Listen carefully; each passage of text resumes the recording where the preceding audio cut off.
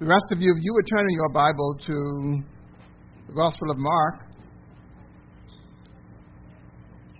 chapter 7. And this morning we are resuming our sermon series in the Gospel of Mark. And our attention is going to be directed to verses 14 through 23. The Gospel of Mark, chapter 7, 14 through 23. And those of you who are looking at details would notice that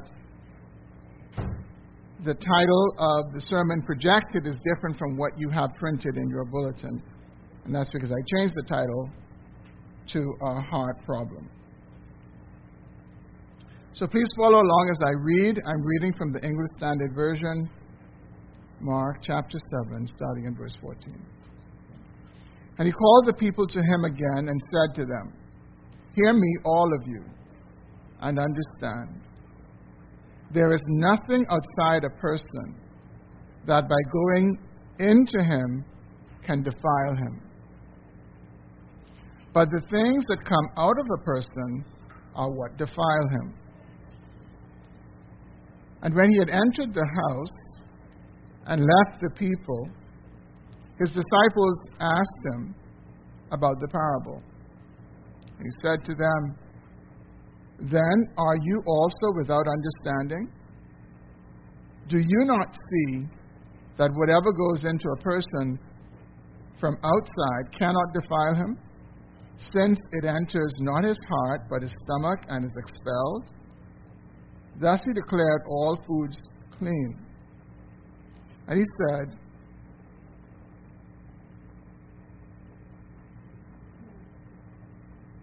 What comes out of a person is not what defiles him.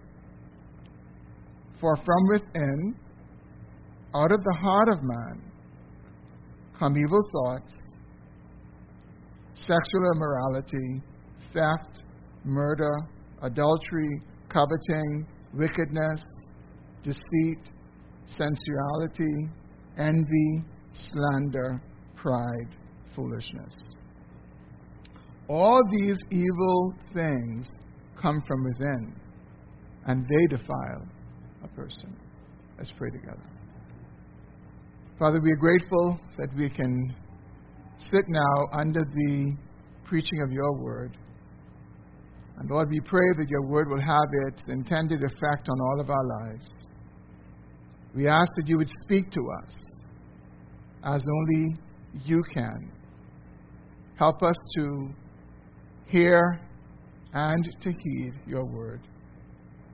And Father, I ask once again for your hand to be upon me, that you would grant me the grace that I need to be faithful, to proclaim the truth of your word for the good of your people and for the glory of your great name. And we pray these things in Jesus' name. Amen. One of life's most frequently asked questions is this: what must I do to be right with God? Or simply put, how can I be right with God? I think most people have lived long enough and they have enough experience with themselves and with others to know that something is wrong with our world.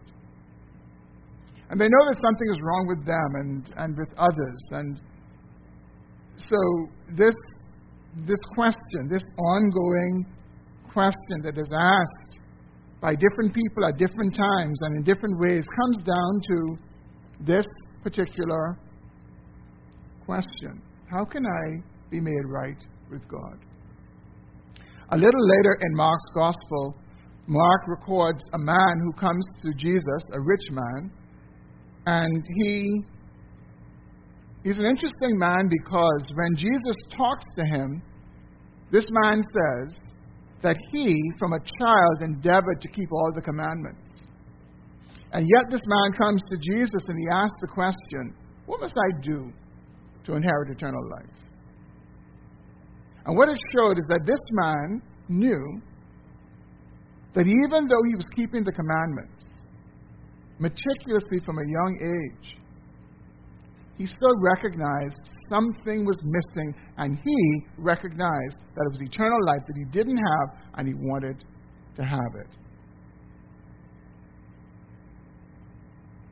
In John's Gospel, John gives us a similar account, where a religious leader by the name of Nicodemus comes to Jesus, a ruler of the Jews, a man who would have been the person to point to if you were to ask in that day, who was a righteous man, who was a good man? Nicodemus would have been one of the persons.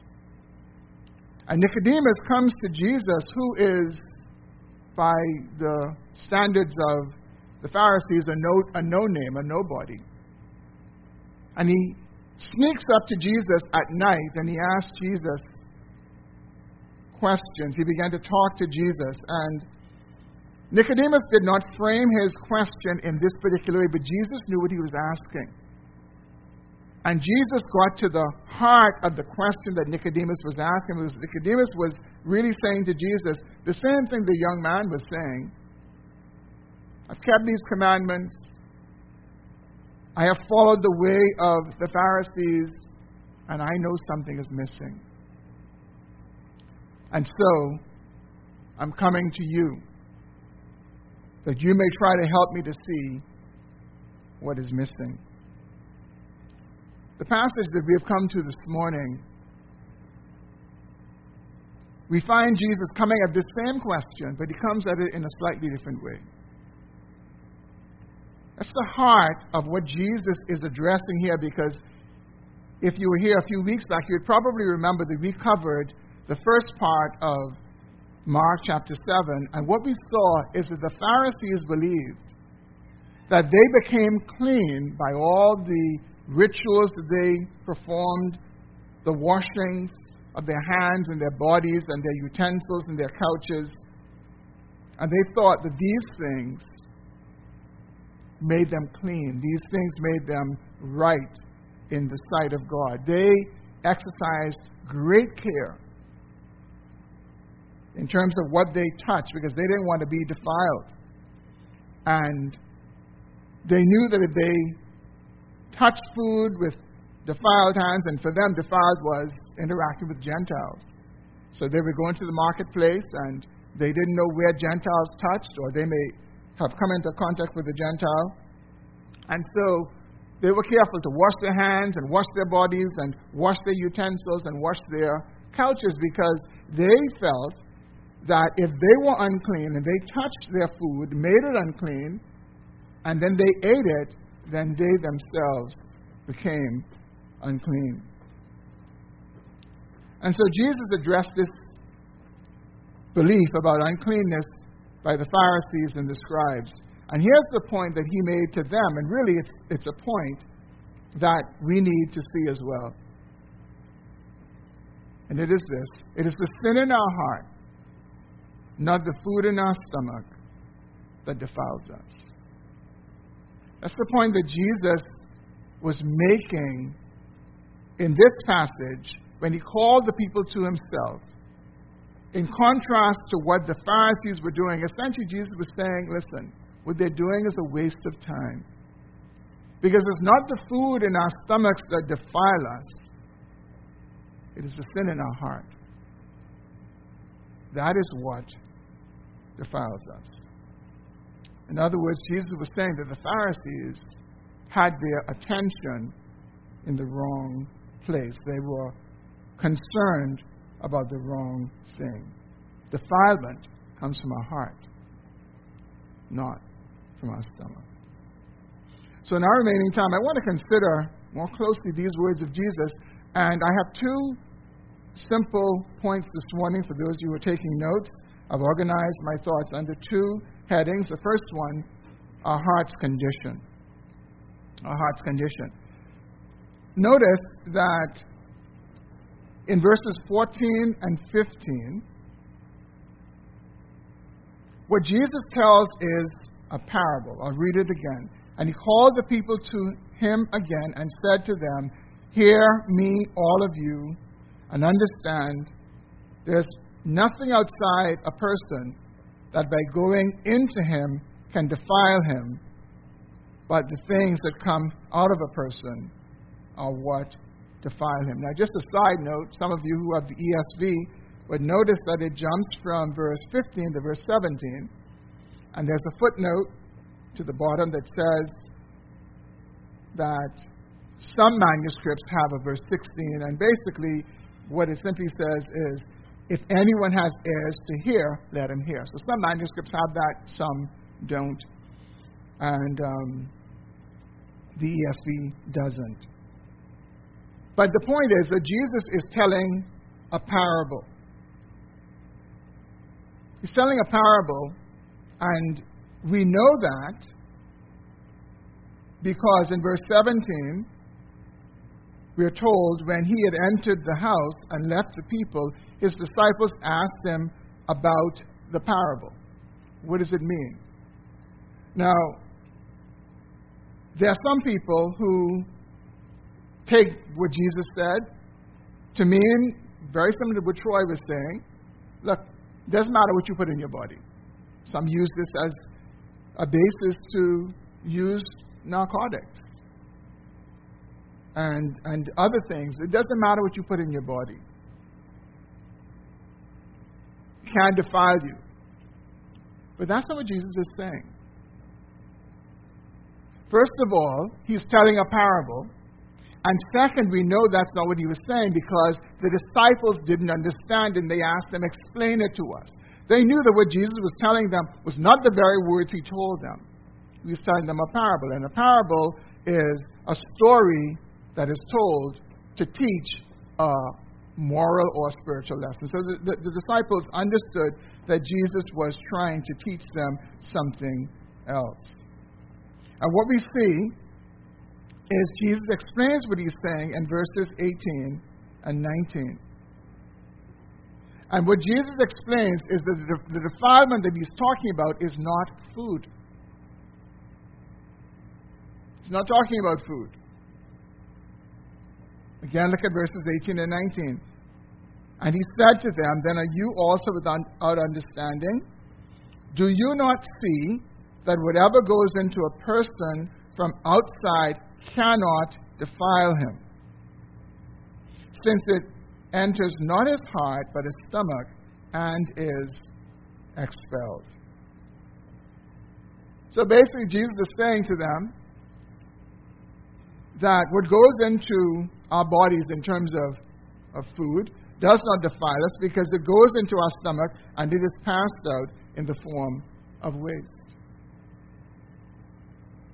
So the point that Jesus was making was not about food. He's making a larger point. Troy mentioned earlier about the Gnostics and whether we have modern-day Gnostics today. And he said yes. And certainly we could ask the same about the Pharisees. Do we have people who believe that what they eat defiles them? And the answer to that is yes. And as a large group, an example of this would be the Seventh Adventists, who would believe that there are certain foods that you can eat that would defile you. It's sinful to eat certain foods. It's sinful to eat foods like pork and shellfish, like conch, or fish that don't have scales like grouper. It would say that if you eat those things, they will defile you. But Jesus makes the point that food does not defile us. It doesn't defile us because it enters our stomach and it is passed out. Interestingly, and this is more of a side point, Mark, in parentheses, in verse 19 says, thus he declared all foods clean. Meaning, we can eat those foods that in the Old Testament, for example, that you may see forbidden, and certainly foods that the Seventh Adventists would tell us are forbidden. And one of the things, and I've talked to Seventh Adventists about this, and they would go into all kinds of different things. So that means that you could eat a roach, you could eat... And I said, no, it doesn't mean that, because a roach is not food. But whatever food that people eat, if you want to eat it, well, you can eat it. Now, let me be quick to say, what Jesus is not saying. Mark does not write, and thus he declared all foods healthy. Mark doesn't say that. Mark says, and thus he declared all foods clean. You can eat what you want. Not going to send you to hell. Not going to keep you out of heaven. It may get you to heaven sooner, but it won't keep you out of heaven. But the reality is that there are foods that have more benefit and less benefit to our bodies. There are some foods, for example, that will give us high cholesterol and give us all kinds of heart disease and other kinds of digestive issues. So we need to be aware of those things. But I would still add a caution to that we're talking as humans right now because all our days are in God's hands. And we should never believe for a moment that by eating in a healthy manner guarantees that we will live longer. Not necessarily. I can almost guarantee you, with the number of funerals that we would have had yesterday on the island, that if you were to go there and know the details of the person who died, you'd probably see many instances where unhealthy people were carrying the coffins as pallbearers, or seated mourning the person who died, and that person ate in a healthier manner. So all I'm saying is we certainly need to be wise about these things, but we should never conclude that by doing something, we put our days in our hands and we can determine how long we live. That's a side point. Let's get back to the point that Jesus is making. The point that Jesus is making, the main point that Jesus is making is found in verses 20 through 23. And he said, what comes out of a person is what defiles him. For from within, out of the heart of man, come evil thoughts, sexual immorality, theft, murder, adultery, coveting, wickedness, deceit, sensuality, envy, slander, pride, foolishness. All these evil things come from within, and they defile a person. I think we all know that Jesus was not saying this is all that comes out of our hearts.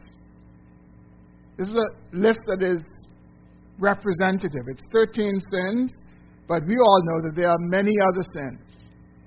And Jesus was not trying to be exhaustive. He was simply, in essence, really saying to us that spiritual defilement runs deeper than our ability to do something to address it. Having the Pharisees in view, what he's really saying is, come on, the issue of defilement is much more than the washing that you undergo, the washing that you are committed to carrying out in a meticulous way. Spiritual defilement runs much deeper than that. Now, we look at what Jesus said, and we may be thinking, okay, so then what happens is sin enters us, and then sin comes out of us. But Jesus doesn't say that. There's nowhere in this passage where you will find that Jesus says the reason sin comes out of us is that sin entered us. And this, brothers and sisters, is the heart of the issue. It's the heart of the issue that Jesus is getting at. It's the heart of the issue for the Pharisees. Jesus only speaks about sin coming out of us. He doesn't speak about sin entering us. And here's why. Jesus does not speak about sin entering us because every one of us, our heart, is a sin factory. Our heart produces sin. It's almost as if we have like our own assembly line of whatever the sin is. It can be assembled in our own heart, and then it can be churned out. It can be produced. Jesus never gives the hint that the sin comes in us and then comes out of us. Those of you who are in my age group would probably remember Flip Wilson, the African-American comedian. And if you do remember Flip Wilson, I am almost sure that what comes to your mind is his famous line. And what's his famous line, Lyndon? Does anybody know Flip Wilson's famous line? The devil made me do it. The devil made me do it. So he would in his comedy acts, he would do different things, and when he did something bad, he'd say, the devil made me do it. The devil made me do it. But of course, we know that was not original with Flip Wilson. The first person who gave that excuse was Eve. She said, the devil made me do it. And since Eve used it, many of us have used it. How many times have you said to someone, now don't make me sin? Or you made me sin. You said that, and that's why I did that. But Jesus says no. Jesus says, the sin that comes out of us is not because of anything external to us. And the reason is our heart is a sin factory.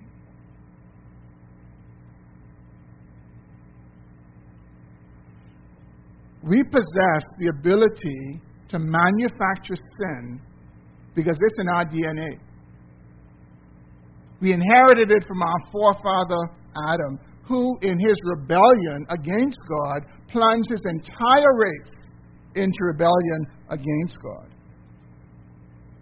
Here's what the Apostle Paul says it in Romans 5, verse 12. Therefore, just as sin came into the world through one man, and death through sin, and so death spread to all men because all sinned. All of us. And all means all. All means babies. Have you ever considered how you don't have to teach babies what is wrong? You don't have to teach babies to be selfish.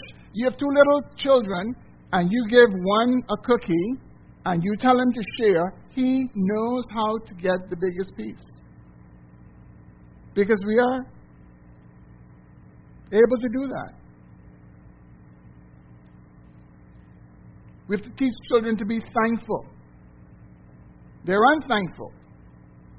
The smallest baby in a crib knows how to manipulate his mother or father. When he has no need, he can cry a certain way, he can carry on in different ways. It's part of our DNA. All of us are born with this sin factory in us, which is the human heart. But the scribes and the Pharisees thought that they could address this. They thought they could address this defilement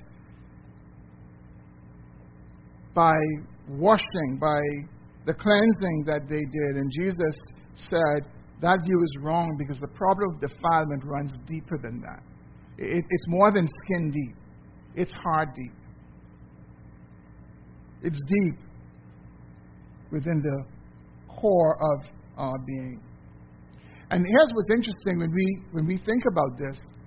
In a sense, you think of our stomachs don't identify us as a whole person the way our heart does. When the Bible speaks about us as a whole, it speaks about our heart. And so our heart is the center of us. It's the core of who we are. And Jesus says that's where the issue of defilement is. Now, here's what's interesting, at least interesting for me as I read the words of Jesus and as I really pondered, because I must tell you that prior to studying this text for this message, I used to think about what Jesus said in a way that Jesus didn't say it. I used to think that the reason we sinned was because of external factors, things that we saw and things that we allowed to come in our hearts. But again, Jesus didn't say that. And so as I looked at this again and saw that Jesus was really saying, look, you just have the inner ability. You have the sin factory, which is your heart, and you can churn out sins without external support. And so it puzzled me that what Jesus said ends in verse 23. It's almost like Jesus left us hanging. Or, to put it a different way, Mark left us hanging, because remember what Mark is doing is Mark is putting together his gospel because he wants to make a point. Mark wants people to see that Jesus Christ is the Son of God. He is the only Savior. He is our only hope. Mark is trying to communicate that. And really, when you consider the way Mark puts this, I think on the face of it, although it seems like we are left hanging, instead, the way it ends, it begs the question. It begs the question. And the question really must be this now: how then do we deal with the source of our sins? How do we deal with this sin factory? How do we deal with our heart? Now, this is an external thing, man. We could set about to do all kinds of things. But Jesus says, no, this is within you. And again, it's to beg the question, okay then, we know right away, I can't change my heart. We all know that. I think all of us, if not at this point this morning, all of us have come to the place in our lives where we've experienced that there are ways about us we know are wrong, ways about us we're not happy with. And we try to change if we can't change.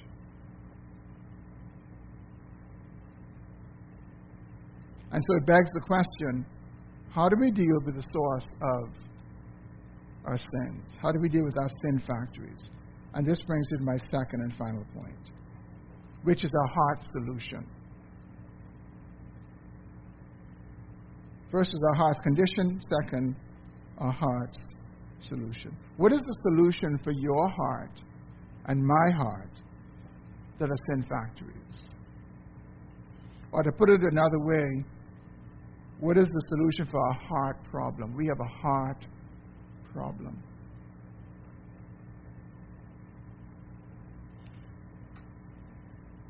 For the defilement that comes from our hearts and defiles us before God. You know, one lesson that we should learn from the scribes and the Pharisees, one lesson we should learn from them is this: it's a waste of time trying to deal with your heart by keeping rules, keeping regulations, as the Pharisees did. That's just one of the lessons we should learn from the Pharisees, and we should not even attempt that. That's why it's amazing to me that people still attempt that, because clearly it can't address our heart issue. Listen to how the Apostle Paul puts it in Colossians chapter 2, verses 20 through 23. He writes, "If with Christ you died to the elemental spirits of the world, why, as if you were still alive in the world, do you submit to regulations? Do not handle, do not taste, do not touch. Referring to things that all perish as they are used, according to human precepts and teachings." Notice what he says. These have indeed an appearance of wisdom in promoting self-made religion and asceticism and severity to the body, but they are of no value in stopping the indulgence of the flesh. You know why? Because the heart just churns out sin. And Paul says, you adopt all of these rules and these regulations. Don't touch, don't handle, don't taste. He says they have an appearance of, that's a good thing to do. You do that, you're going to be holy, you're going to be righteous. He says, but they can't help you. They can't stop the indulgence of the flesh. They are addressing or seeking to address what we would call the fruit of our problem, but not the root of our problem. The root of our problem is not the sins we commit, but it's the heart from which those sins emanate. And there are many people today who, it may not be exactly the way the Pharisees did it, but they actually think that by doing particular things, they can get a handle on these sins in their lives. So they may start going to church, volunteering in the church, doing all sorts of other things. But Paul says they have no value in stopping the indulgence of the flesh. So what is the solution to this heart problem that we have? And let me say this. This is a very important truth to remember. Sometimes I would say this is one of the most important things I'll say to you. I'll say that again this morning. This is one of the most important things for you to understand. Because understanding this makes a distinction between what the Christian life really is and what the Christian life is not. If you were to do a poll, I believe you would find, even in the Bahamas, the majority of people in this country believe that the Christian life is defined by the things that a person does or doesn't do. So if you do these good things that Christians should do, like attend church, read their Bibles, pray, true Christians should do those things. And people would say, well, if you do those things, then you are a Christian. But those things don't make us a Christian.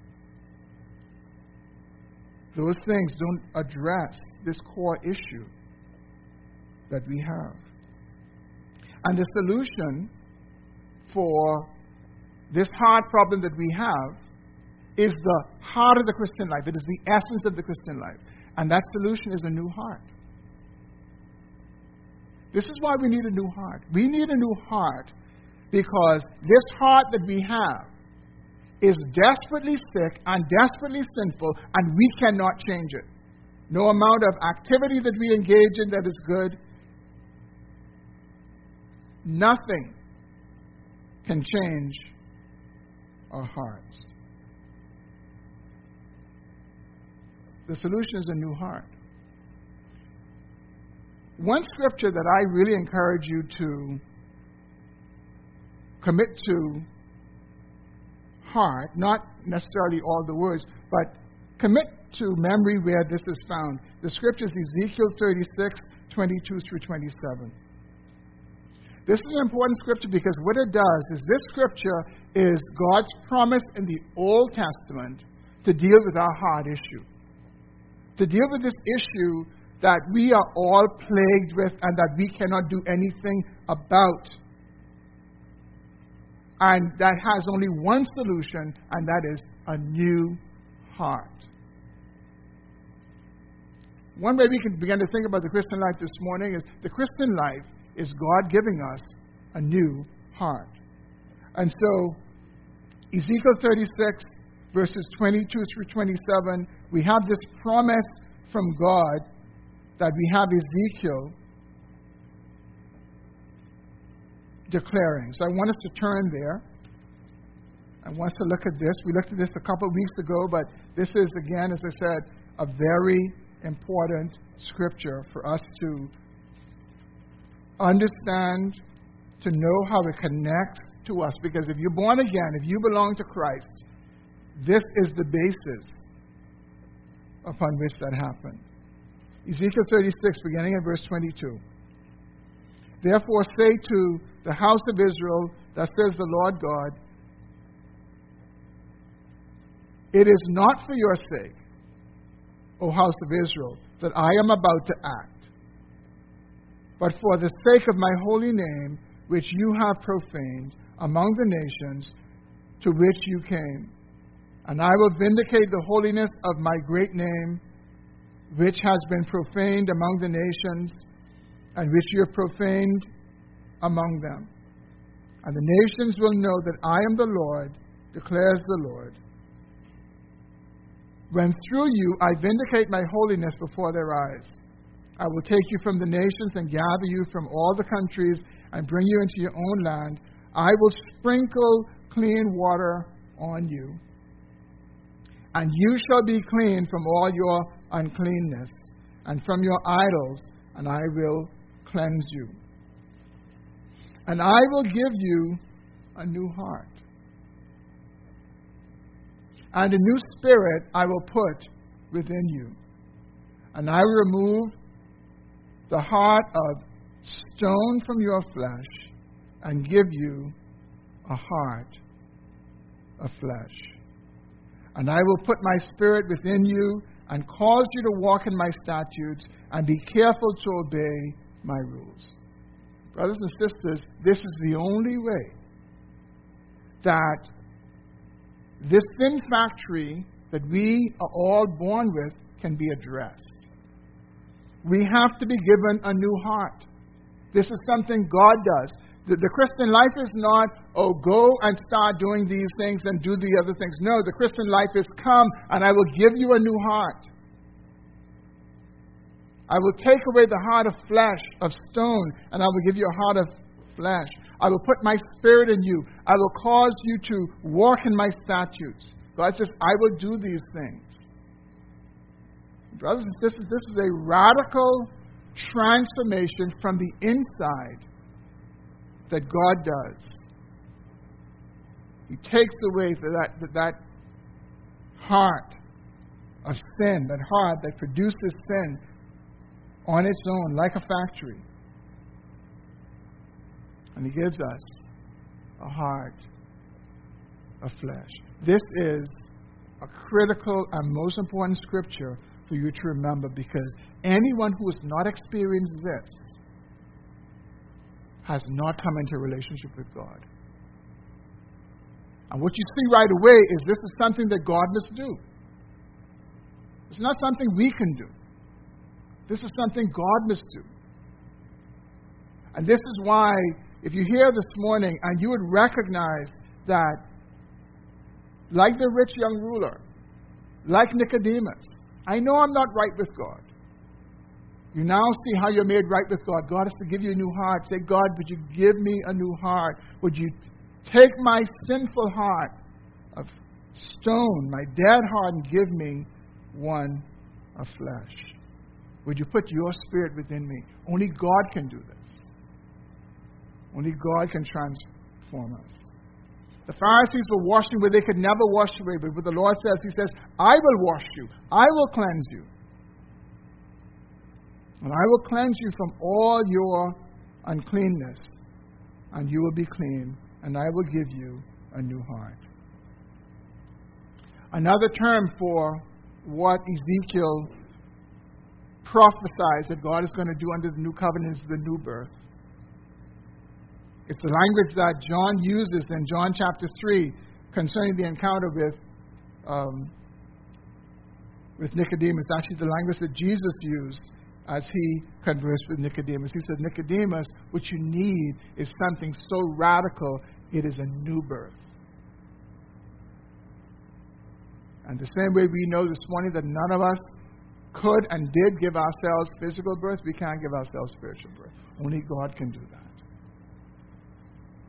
He is the one who closes our sin factories down. And the way He does it is He takes away that heart that churned out sin on its assembly line, and He gives us a new heart.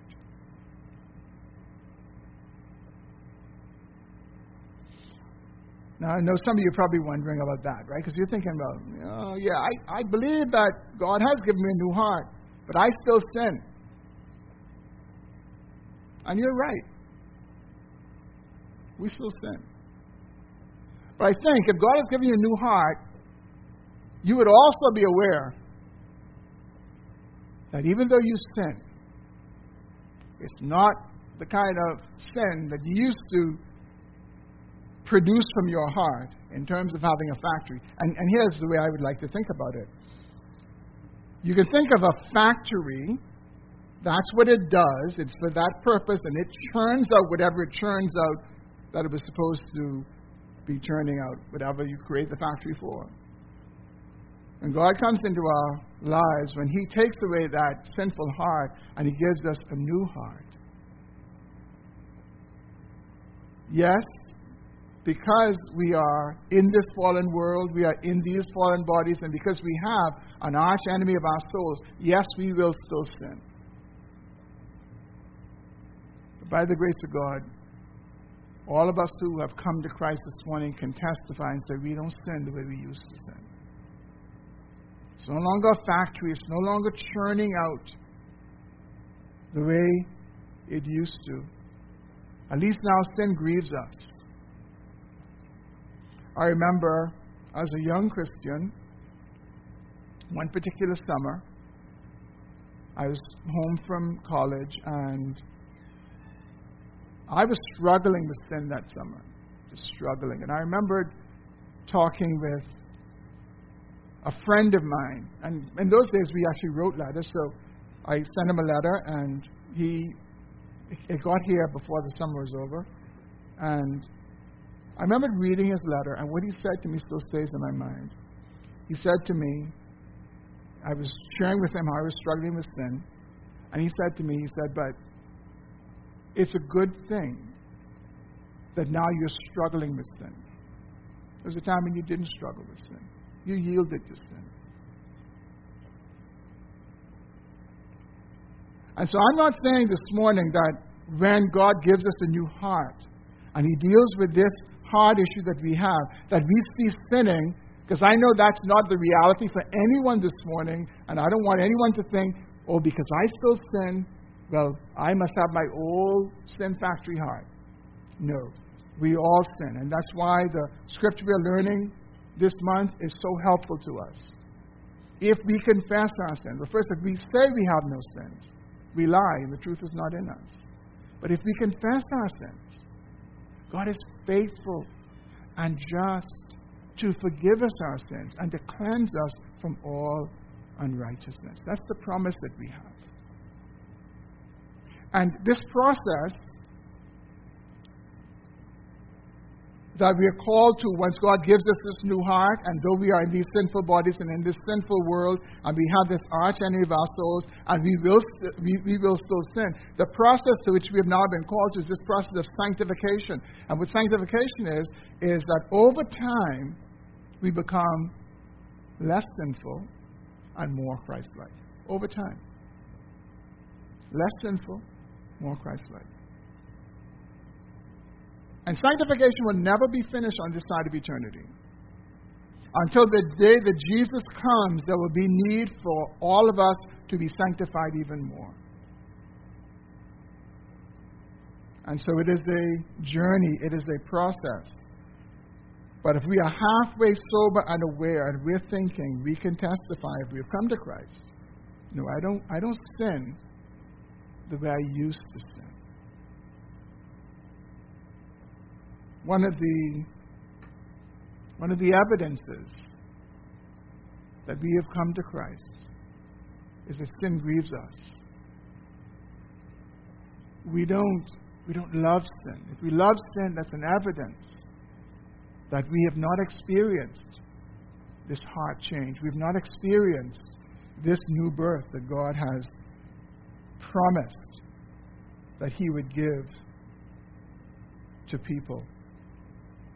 And so this morning, let us remember that this is the issue that Jesus is addressing with the Pharisees, that no external factor defiles us. No, it's within. And what we need is an external action to change that situation, one that we can do. Our washing can't do, but God's washing can do it, and the new heart that He puts in us is able to do that.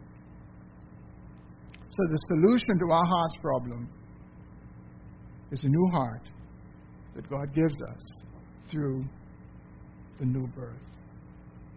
I want to encourage you this morning, if you know that you have trusted Jesus Christ, remember that is what God has done for you. You have a new heart.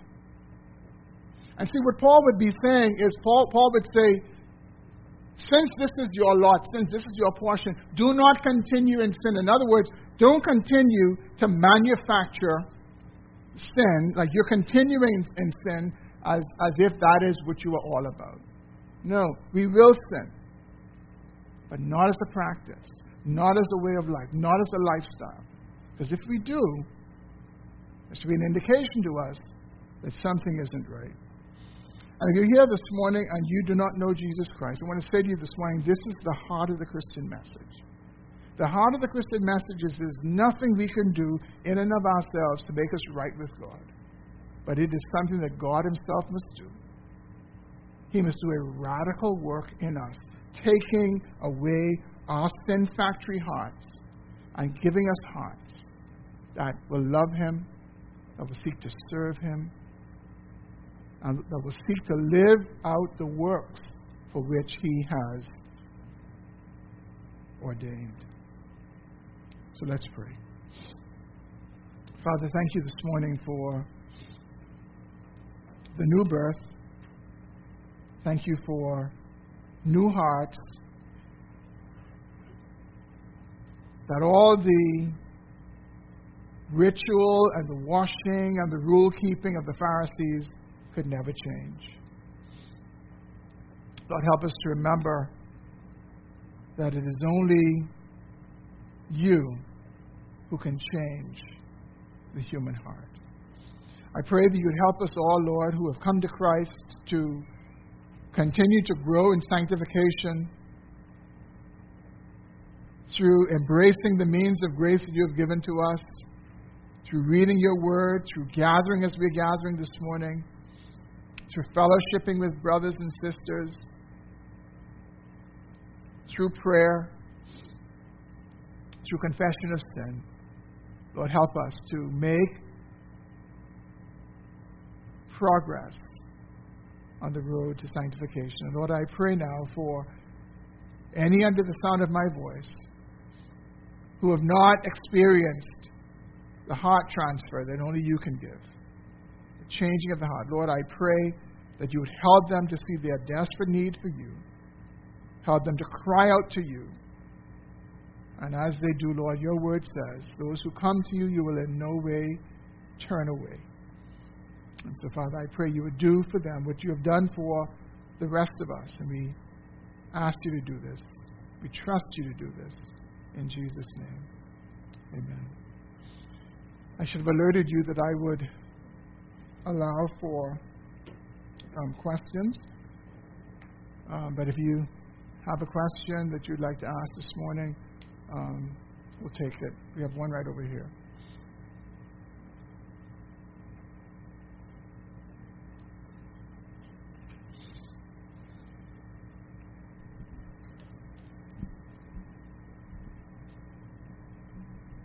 Hi, good morning, church.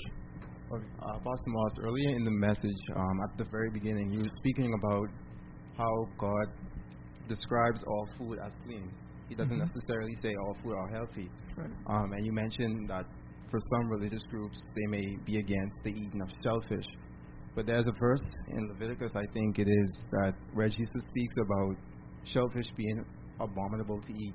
How would you explain what Jesus is trying to say about shellfish in that context? Because I may not remember the full background. Sure. Well, yeah, the book of Leviticus would be the primary place where you'd find the health laws. And remember that God gave the law to the nation of Israel. This is a very important point to understand. Think about it this way. The children of Israel were in the land of Egypt, there were people in the land of Canaan where they were going, and God delivered the children of Israel out of Egypt and brought them to Mount Sinai in the wilderness. The people in Egypt didn't know where they were and what they were doing. The people in Canaan didn't know where they were and what they were doing. And what the Lord says to them is this. He says, I'm giving you my law, and this is a covenant between me and you. Not me, you, and the Egyptians and the Canaanites and all these other people. God gave the Jews the law to distinguish them from all the other nations. So the way that the Jews were special was, for example, they had the law that, let's say the fourth commandment in particular, when the Sabbath came, they rested, everybody else carried on.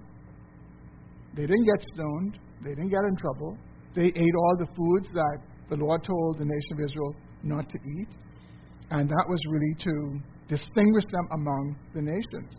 But in Christ, every single thing in the Old Testament has now been fulfilled.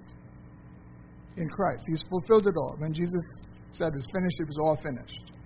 It wasn't, I finished some and some still remains. He said he finished it. So we have a new covenant. We don't have a new covenant and still some of an old covenant.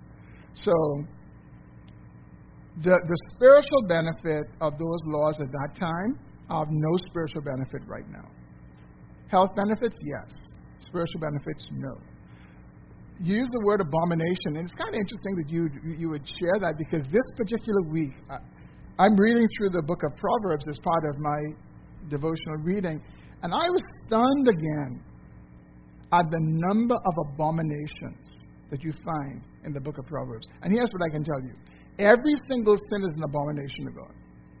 Every single sin.